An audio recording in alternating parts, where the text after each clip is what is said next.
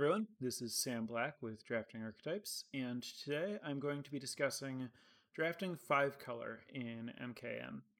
As always, the notes are available to follow along at patreon.com/draftingarchetypes. So, getting into it, as I see it, the real reason that 5-color is so good in this format is because it allows you to play rares, like a lot of rares, and I was wondering how many more rares there actually are in the set, because the composition of the new play boosters is somewhat new at the very least and a little confusing.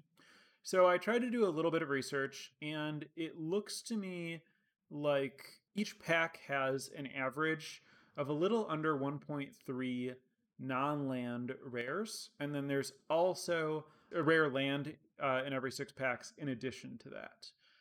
This is based on a blog post I saw that claimed that 30% of the time there would be an extra rare, 4% of the time there would be an extra mythic, 1 in 6, so 16.6 repeating percent of the time there's a land.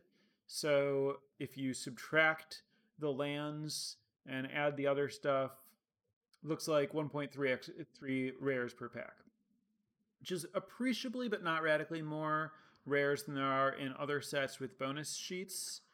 I don't actually know the math on how many rares there are on average in a pack of Strixhaven, but I think it's fewer than that. Also, around 42% of non-land rares are multicolor, which means that there's a pretty good chance, if most people at the table are drafting 2 colors, that most players will have to pass most of those multicolor rares, especially in packs 2 and 3. And that means that the rares are going to go a little bit later on average, in addition to there being more of them, which combined means that you're going to see quite a few more rares, especially multicolor rares, in an average draft. And so it's going to be a lot more consistent that you'll be able to build a deck around having a lot of rares if you can draft the mana that will support that. That won't always work. There are rares. There's a reasonable amount of variance in how many are opened at the table, and also if other people are taking fixing, they might be able to splash some of those rares, which is just more reason that you really need to prioritize taking the fixing, especially the lands that let people splash early on in this strategy, so that other people at your table are not in a position to splash the rares that they open, and then they're more likely to have to pass them to you, and you're more likely to get to play more of them. So if you want, you could think of it like every land you take early gives you some additional portion of future rares in expectation by making it harder for other people at the table to cast those rares. Just something to think about in terms of the pick order there. So that's kind of like the general why should you do this, although for me, a lot of the time recently that I've been doing it, the reason is because I see Niv Mizzet early in the draft, and I know that the format lets me cast Niv Mizzet, so I just take it because it's pretty strong, and then I take the cards to support it. And having done that a bunch, I'm starting to have a pretty good understanding of what things are important in these decks. So a little bit more baseline about the format as it's starting to take shape and we're starting to get some decent 17 lands data. Red-white is an early favorite by a lot. It's pretty rare for an archetype to win over 60% of the time, which red-white is currently doing. That means that red-white in general, I'm going to assume that the successful red-white decks are aggressive decks, specifically using the 3 different commons that make multiple creatures that are available to red-white, the detective that the 1/1 citizen that makes a detective for 3 in white, the 2/2 suspect that makes a detective for 4 in red, and Dogwalker in red-white, the 3/1 that flips over to make 2 1/1s. So it makes it very easy for red-white to go very wide, and then on the job, the 4 mana instant that gives all of their creatures plus 2/0 and makes a clue. If you curve out a few of those, make multiple creature things, and on the job, it's really, really hard for decks that are trying to engage 1-for-1 with your creatures to not be in a spot where they have to like throw away a lot of their board and or take lethal when you on the job. I might have misspoken. +2/+1. That means like the format can be fast. Looking at the 17 Lands data on speed of formats, this format so far has ended on turn 9 on average, which is very, very, very slightly below the average turn, which is probably more like 9.2 or something. So it's a pretty normal speed, slightly on the fast side. So anyway, you want a low curve, especially if you have a lot of powerful rares. You really just need to make sure that you're not too far behind and you have time to cast those rares, and then those rares presumably are going to be able to take over the game. That's why you're trying to play them. So like in a lot of formats where you prioritize cheap removal, you're kind of trying to use cheap removal to generate a small game, and then often you want to pair that with some source of card advantage so that you kind of give yourself time to use your card draw spells and increase their relative impact on the remaining resources in the game, and kind of win through attrition by killing all your opponent's stuff. Here, there's not really a lot of like raw card advantage, like divination type spells that are available or that you're interested in. Instead, you're basically just looking to not lose and then win on card quality by just playing the powerful rares that you have. Again, that's really what's going on. So bombs and removal is the basic archetype here. That's the core strategy. That's the name of the game. So to jump around in my notes a little bit here, your basic general pick order is bombs. You want to take these rares that are kind of the driving principle here, followed by fixing. Again, well, there's a lot of reasons to take fixing this highly. Both it cuts other people off of playing the bombs, as I was talking about.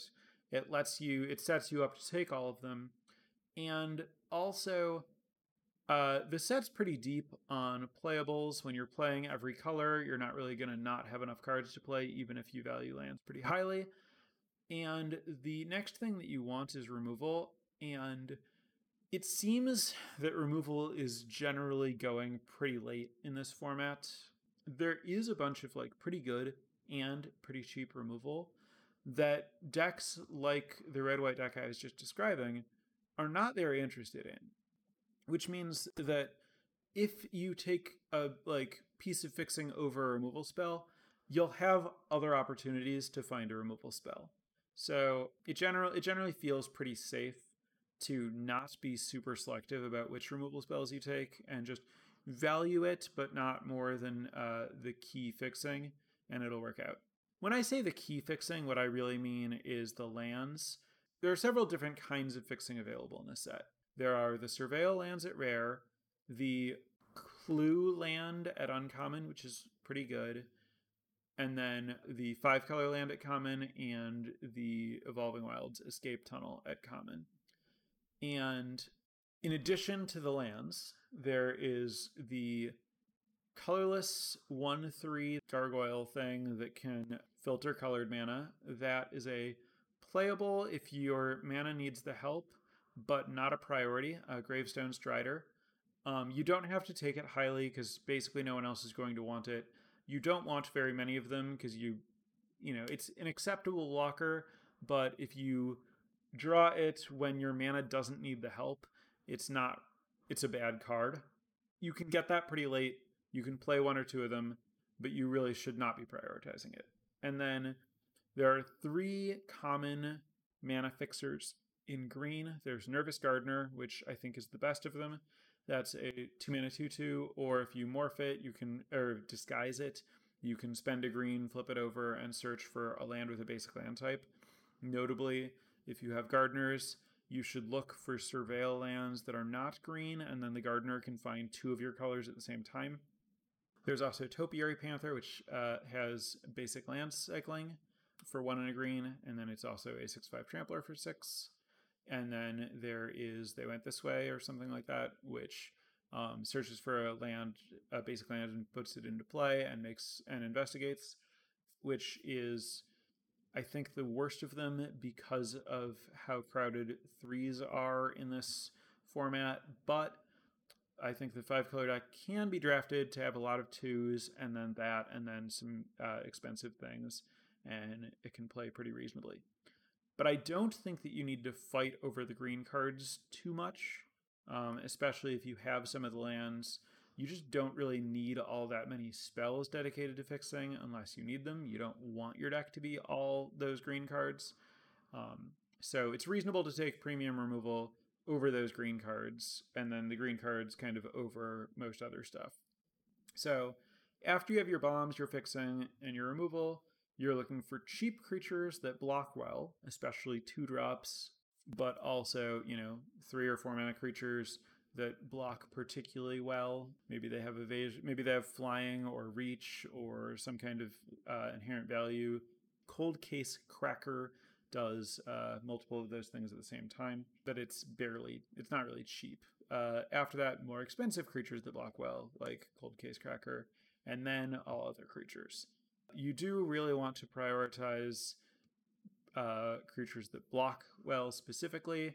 Like, I think Red Herring is a pretty good card, but not something that you want in this deck because you don't really care about getting some early damage in. You're basically just trying to live and win with whatever it is your rares do. Among cheap removal, instant is a lot better than not instant, but 2 mana is a lot better than more than 2 mana. So, for example, I think I prefer the black sorcery edict to murder because murder is double black and more mana. Also, I prefer it over like the white instant that kills a high power creature, artifact, or enchantment. Though that's also acceptable. The edict is very good. In general, like, murder is going to depend on whether black is acceptable. Early on, I would prefer to take something like a Galvanize over murder because it's going to be easier on my mana. And again, being able to use 2 mana at a time is very valuable. But all of that stuff I would not be unhappy to have in my deck. Not all bombs are rares. Like, I would consider Coerced to Kill, the blue-black 3 uncommon control magic that makes it a 1/1 and gives it Death Touch, to be a bomb for our purposes. Overall, you're looking to have a low curve. Like, you want to have, I think, 10 or more cards that cost less than 3 mana. The number of cards that cost more than 3 mana that you want is basically just whatever bombs you get that cost that much, plus any other like premium cards. But you're looking to not play filler that costs 4 or more mana because you just really don't want to fall behind, and you're not looking to spend more mana to have something that's like a little bit more powerful. You want all of your more expensive plays to be these like rares that are a lot more powerful. Among the common lands, relevantly, if you look at the win rates for the common lands on 17 lands, you'll see that Escape Tunnel is a much better card than Public Thoroughfare in general in the format. It's a much stronger card. However, in 5-color, the stats flip. Public Thoroughfare actually has a much better win rate in 5-color than Escape Tunnel. Having a single land that covers all of your colors when you're trying to actually play 5 colors, rather than needing to pick which color you want to be able to cast, can be really, really big. I've certainly had spots where I'm playing 5-color, and even though I can search for 2 different basic lands, it's still really awkward to cast my spells in a way that it wouldn't be if I just had a Public Thoroughfare. So, Public Thoroughfare, I think it's pretty dangerous to play 4 of them. I think you probably would be happy to play 3 of them. I might take my first Escape Tunnel over my third Public Thoroughfare, but Public Thoroughfare should be considered better than Escape Tunnel at most stages of the draft while drafting 5-color, which means it's very rare that you want to pass a Public Thoroughfare if you suspect that you're going to be playing 5-color. The uncommon split cards, just in general, are very good for this archetype. because they're all pretty, like, very easy to cast and let you do something useful for not very much mana. So Flotsam and Jetsam and Cease and Desist are solid 2 mana plays that put something good in the graveyard for collect evidence and can do something stronger later in the game. Push Pull is premium removal, like roughly the best removal spell, because push is very easy to cast, pull is very strong.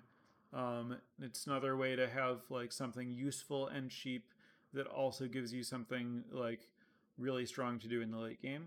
And then the other two, Fuss and Bother. Fuss is not very useful in this kind of strategy. It pumps attacking creatures. Bother is nice, but not great. I'm not really looking to play Fuss and Bother. And then the other one, the one that makes something block or pumps your team, I think you're not really interested in at all. So I guess 3 of the split cards are good. One of them is great. One of the three that are good is great. But the 2 that are not great, you still want pretty highly, just because of their flexibility and utility in collecting evidence. In general, you are not looking to prioritize common discover creatures because you would like to play something larger than a 2/2 on turn 3 because you're looking for a way to be ahead rather than at parity or behind in those early turns to maximize your chances that you get to the later stage where you can play your good rares. That said, sometimes you are going to want to play disguised creatures. You just like won't see other good things or whatever, and some of the disguised creatures are fine to cast at other points in the curve. If you are going to play common disguised creatures, they should be chosen from among Dogwalker, the red-white 3/1 that makes 2 dogs, Fairy Snoop, the blue-black 1/4 that looks at 2 cards and puts 1 in your hand and 1 in the graveyard, Gadget Technician, the blue-red 3/1 that makes a 1/1, and Sanguine Savior, the 2/1 lifelink flyer that can give something else lifelink when it turns over. Those ones are the most efficient to flip over. The best for... Sorry, this is specifically among the gold commons. There are other disguised creatures that you want, including Nervous Gardener and higher rarity cards. But if you're going to be playing generic multicolor disguised creatures, you want these ones rather than the larger ones because of the immediate value. Like it's better to get some kind of extra value than to have a big creature. And the red-black one that kind of gives you extra value is a little too expensive. And the extra blocker offered by Walker and Technician is kind of, extra life, just very useful. Sanguine Savior can give you a big life jump to buy you a lot of time. And Fairy Snoop blocks pretty well and gives you extra cards, which is the kind of thing that a controlling deck is looking for. Because there is mana fixing in green and you're usually going to need to play it, you should expect to have more forests than other basic lands in your deck, which means that you're going to want your early plays to be green where possible. The Tunnel Tipster is acceptable but not ideal because it's more mana that's never fixing. Like you have to have green to cast it, and then it taps for green. So if you're playing a bunch of fixing, you're kind of playing extra mana sources, and you want the extra mana sources to help you have mana variety. Tunnel Tipster doesn't do that. It's still useful just because of being a 2-drop and getting you ahead on mana is a good way to not be behind, but the mana that it's giving you is a little bit worse than it looks if your like fixing situation is iffy, or if you're playing like a lot of other, like I'd rather have a Nervous Gardener than a Tunnel Tipster, and I would accept that sometimes I'm just going to play the Nervous Gardener as a 2-drop if I don't need the fixing, or if there's any risk that I'd be falling behind, or if I don't have another 2 mana play. Similarly, I'm a pretty big fan of the green 1/3 reach with Collect Evidence 6 that gains 2 life and puts a +1/+1 counter on something, just as a way to have an early blocker that can give you a little bit of value in the late game. It's helpful if you can choose a secondary color that you're usually going to like look for that color of mana after you have your green, and then you can play early creatures in that color, but it doesn't always work out that way, and it's not always necessary. I talked about prioritizing Surveil lands to go with Nervous Gardener to make it better fixing. Also, if you can find green Surveil lands, then those can make Flourishing Bloomkin, the uncommon that searches for 2 forests. They can turn that card into fixing. It's not very good in 5-color decks if it only finds forests, but if it can find lands of other colors because you have 1 or especially 2 green Surveil lands, then it actually becomes a really good card in these decks, since they kind of want a high forest count a lot of the time anyway to make sure that your fixing is on. So Flourishing Bloomkin can be very bad or very good, mostly as a function of the presence of Surveil forests in your deck. Case of the Shattered Pact, the uncommon 2-mana case that searches for a land, is really, really strong if you can solve it. If you don't expect to be able to solve it, it's playable but not good mana fixing. You would generally prefer not to play it. You'd rather play like a Topiary Stomper, whatever it's called, Panther, I don't remember, instead. And then if you can solve it, it's game winning. The easiest ways to solve it are with Niv Mizzet. You can also use a Killer Among Us, which will give you every color except black. If you have a Killer Among Us and Case of the Shattered Pact in your deck. So a Killer Among Us is a very good card that's not very good in 5-color because it needs you to attack to like really get what it's offering. However, the interaction with Case of the Shattered Pact is good enough that if I have Shattered Pact, then I want a Killer Among Us. And then if I have both of them, I want to prioritize just kind of whatever cheap black permanents I can find to maximize the chance that I can solve the case when I have a Killer Among Us. The other way that you can solve Case of the Shattered Pact is with Leyline of the Guild Pact, which is not a card that I want to play, even if I'm 5-color. Notably, it's particularly awkward with Niv, as it turns off Niv's triggered ability. You will never have a card that's exactly 2 colors while Leyline of the Guild Pact is in play. But if you have particularly multiple Case of the Shattered Pacts, then I think Leyline of the Guild Pact is good because it fixes your mana in general and also automatically solves Case of the Shattered Pact, and doing that so strong. There are a lot of strong uncommons that are build-arounds, cards like Chalk Outline and Detective Satchel, that ask you to do some work and give you some kind of engine as a reward.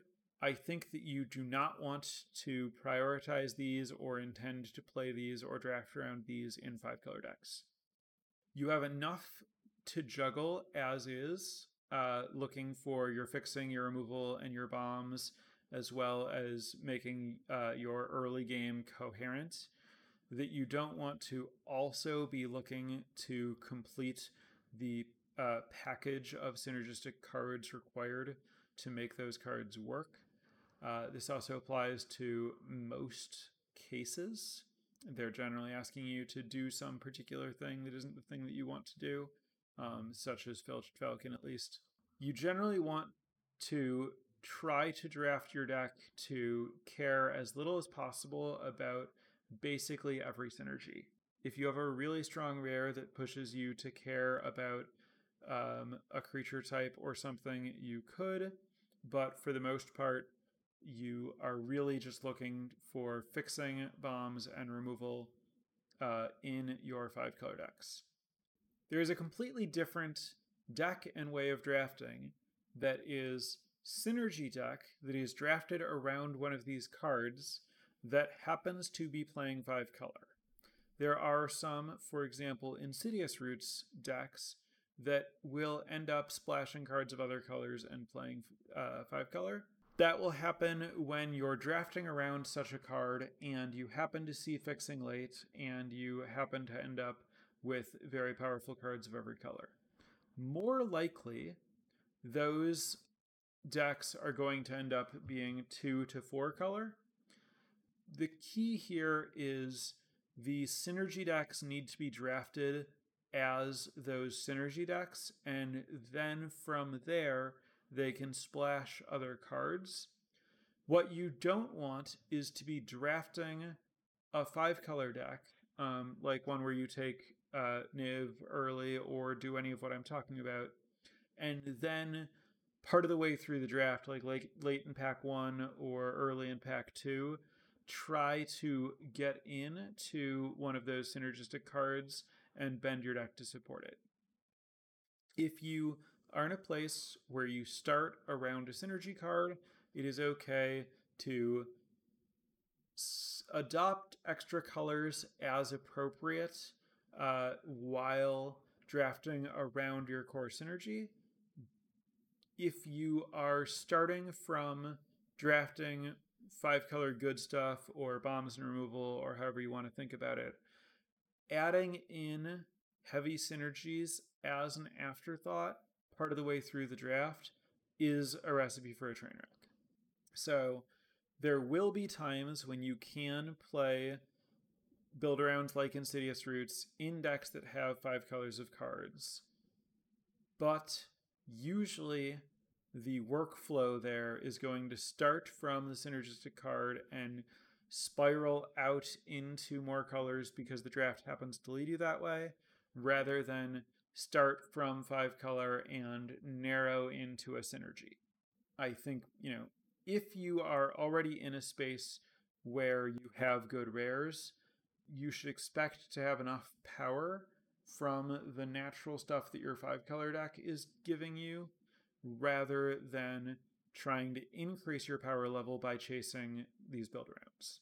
I think that this point is very important, even though it's kind of weird that you can, I'm saying you can end up in a 5-color deck, but the path matters. But I think it really does. And I will cover paths toward drafting around the synergy pieces later, and we'll likely comment on how easily each of those decks can splash and how to do it in other episodes.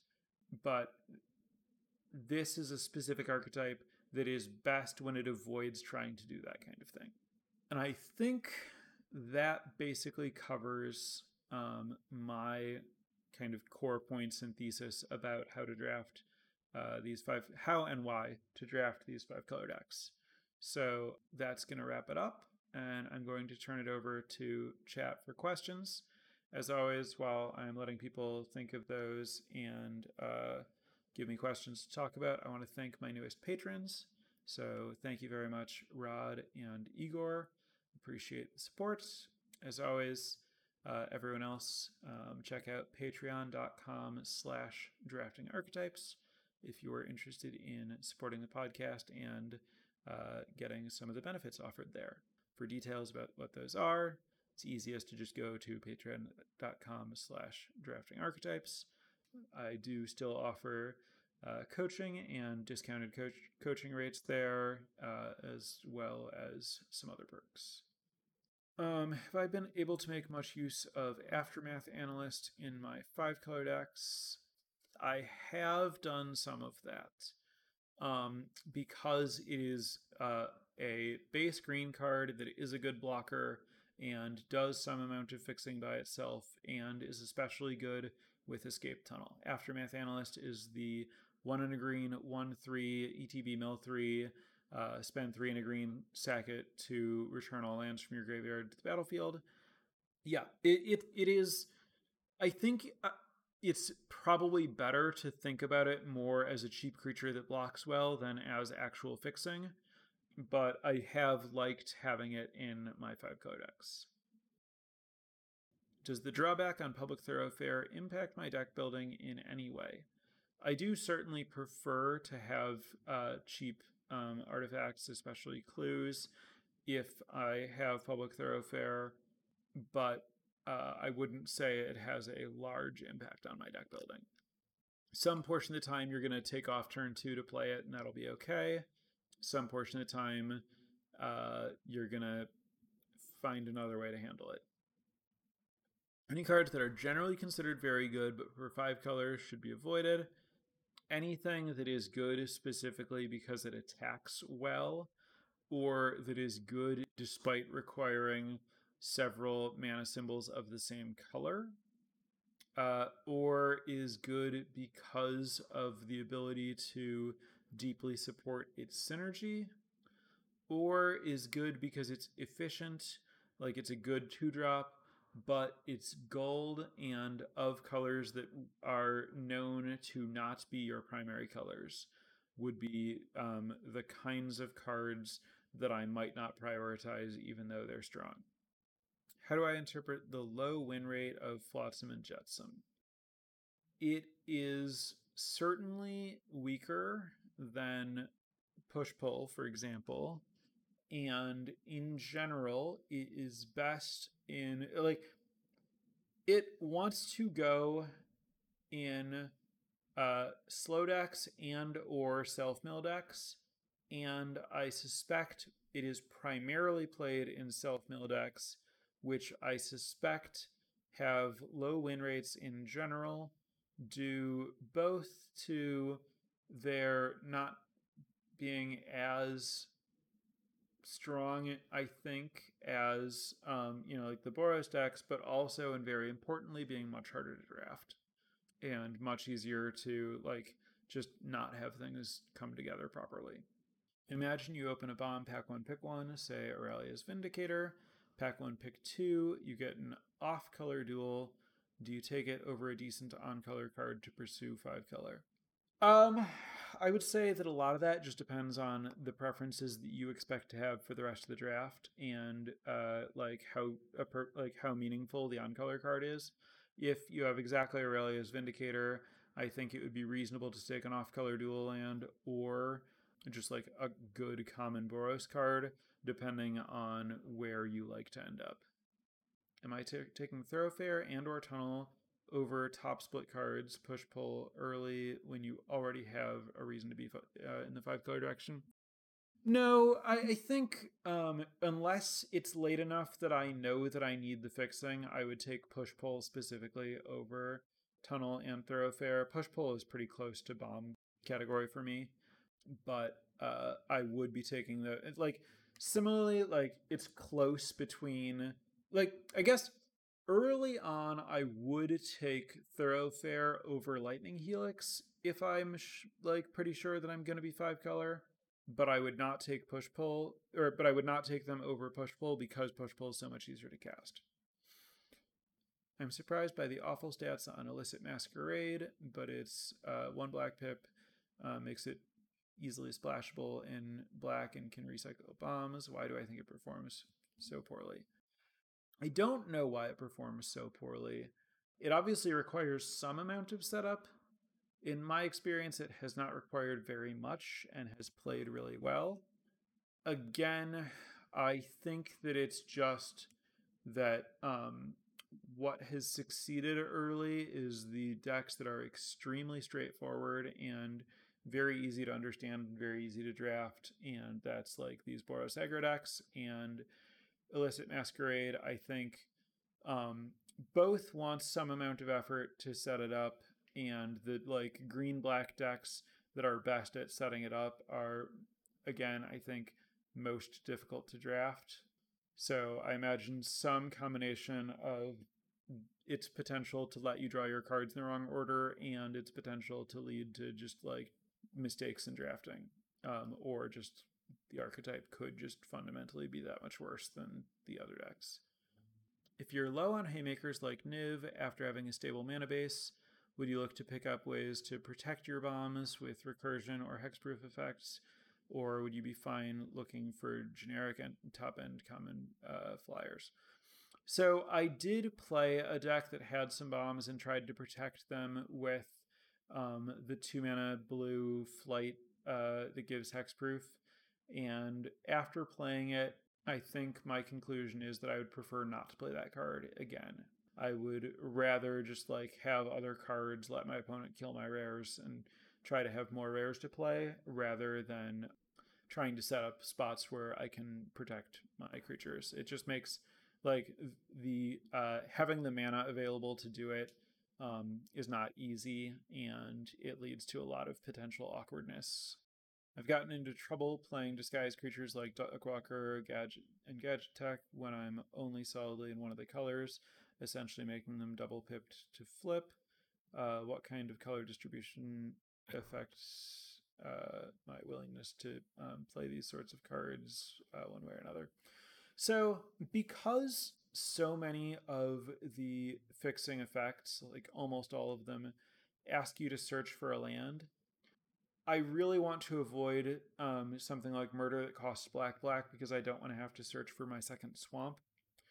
But because all of these things that you're saying function as double pip, like usually I'm looking to find both mountain and plains, and so I will end up flipping Dogwalker for red-white most of the time if I'm 5-color. Certainly, if one of them costs 2 colors and they're the 2 colors that are my lowest priority, I would prefer not to play that and to play a different morph instead, because Dogwalker, Fairy Snoop, Gadget Tech, and Sanguine Savior cover a lot of different colors. You can usually find ones that fit your mana base pretty well. I would say, and if you have to play it as a morph and just trade it off because you're not close to being able to flip it rather than trying to flip it, I don't think that's the end of the world.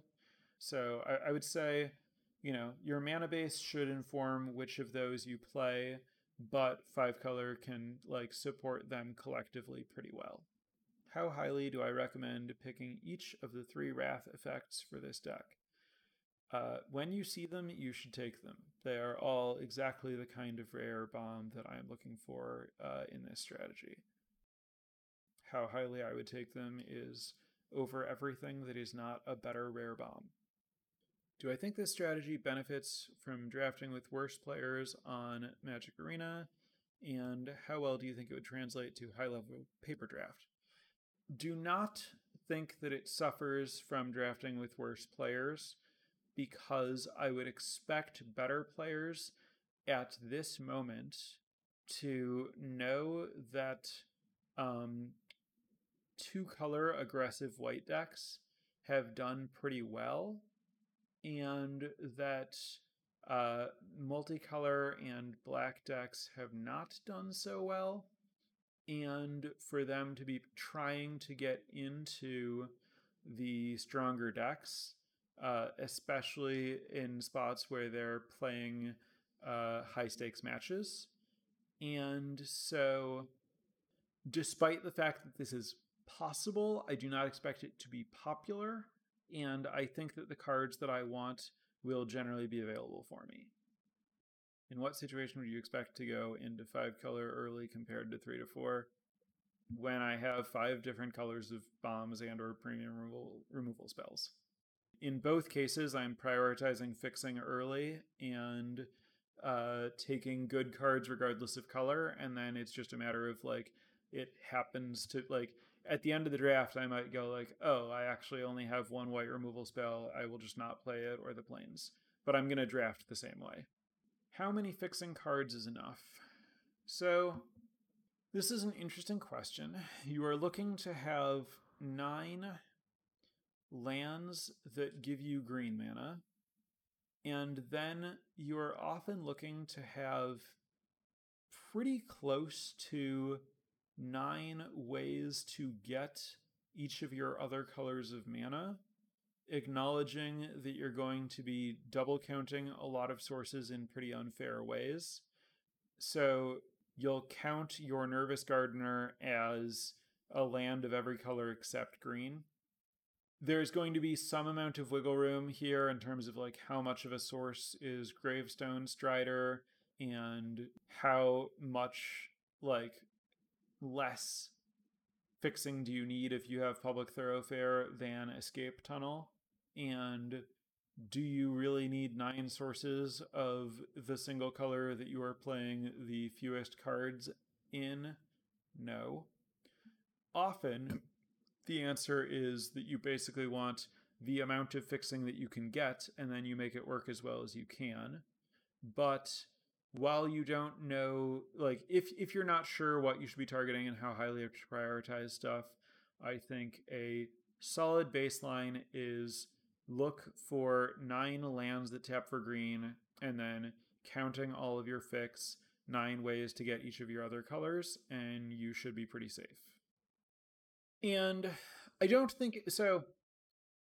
As far as cards that cost 2 of the same mana symbol, especially if that mana symbol is not green, I think that they basically need to be bombs to play them, except possibly for, like, you can choose a single color that you plan to do that for, but you need a really good, like, it's better to not do that. You could choose black and you could play 2 murders and one of the 5 mana 3/3, the Eliminator that sacks a thing to exile something, and that would be acceptable. Or if you have the white or black Wrath, then you could also play some other card that needs double white or double black. But for the most part, you should place a very, very high penalty on the second symbol of a color, and like, note that it existing is dangerous for your mana base, especially if you are relying more on escape tunnels than public thoroughfares. Ezrim is a great question. So Ezrim is a very, very, very powerful bomb. Vein Ripper is another one that's roughly the same situation as Ezrim. They're both very strong bombs that have a lot of colored mana symbols that are not green. Ezrim and Vein Ripper would both make me less likely to try to draft this deck. I would try to play fewer colors if I had drafted those cards. And if I do have them and I'm trying to play this deck, they will make me prioritize Public Thoroughfare and Gravestone Strider much more highly than other fixing, because the fact that you don't need to choose a single color and that they can fix for the second pip of that while also fixing for cards that are not their color becomes really important. I think that it is conceivable to build a 5-color deck with Ezrim or Vein Ripper, but unlikely, and you would generally be better off not trying to do it. Buried in the Garden is a card that I haven't talked about a lot, but goes a really, really long way, much like Strider and Public Thoroughfare. Ezrim and Vein Ripper become way more castable if your deck has, like, multiple Buried in the Gardens, for example. But while you can kind of just recklessly throw Niv into your deck, those things that cost a lot of the same color of mana are actually very difficult. I think that covers things pretty well, so I'm going to wrap it up here. Thanks for listening, everyone, and I'll be back next week with some other archetype. So given the date of recording, happy Valentine's Day to those who celebrate and are listening to this live, and I'll see everyone next week. Bye for now. Prepare for light speed.